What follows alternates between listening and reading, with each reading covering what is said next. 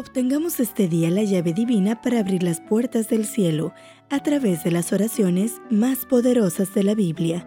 Reflexiones escritas por el autor Ricardo Betancourt. Comenzamos. 13 de diciembre. Oración de gratitud.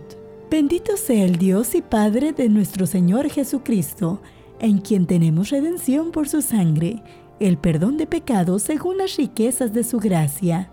Efesios 1, 3 y 7. Hace unos días conversé con una chica de 17 años que a menudo se cortaba los brazos y las piernas. Esta criatura luchaba sola para mantenerse de pie en medio de una familia que la aborrecía.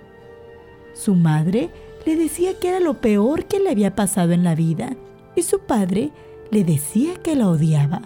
¿Cómo escuchar el dolor de una joven aborrecida y decirle luego que Dios la ama?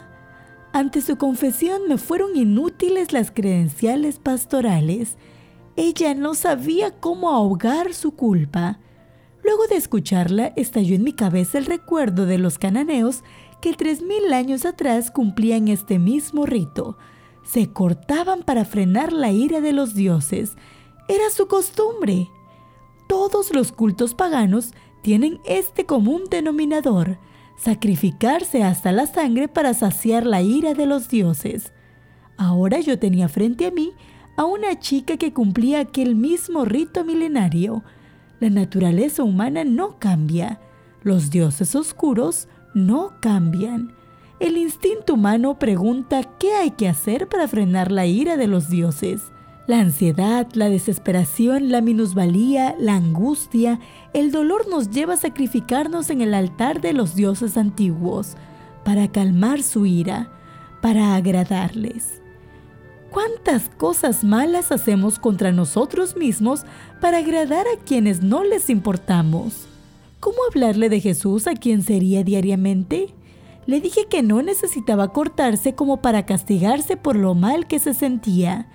Dios no le pedía ningún sacrificio. Dios ya había hecho ese sacrificio. En esto consiste la verdad.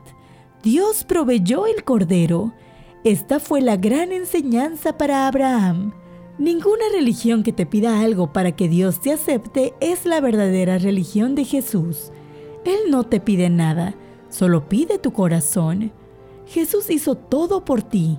Tú no tienes nada que hacer para agradar a tu familia o a tus amigos. No tienes que flagelarte para buscar el favor de Dios. No tienes que arrepentirte de nada, sino solo ir a Él. Por eso, Pablo dice: bendito sea el Dios y Padre de nuestro Señor Jesucristo. Hoy tu oración puede ser: gracias Jesús, porque eres mi sacrificio. Soy Keila Urbano y fue un gusto acompañarte en esta reflexión. Este audio es una producción de Esperanza Norte de México, traída para ti por Integrity. Más que un servicio, un legado de vida. Integrity.